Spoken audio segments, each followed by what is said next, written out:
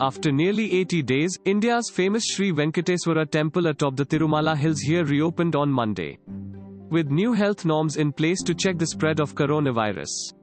The famous shrine was reopened for darshan at 6 am, though with the entry was restricted to Tirumala Tirupati Devasthanam (TTD) employees and their family members. The Tirupati temple staff and their kin will only be allowed to pay obeisance for the first 2 days, while local devotees in Tirumala will be permitted to have darshan on the third day.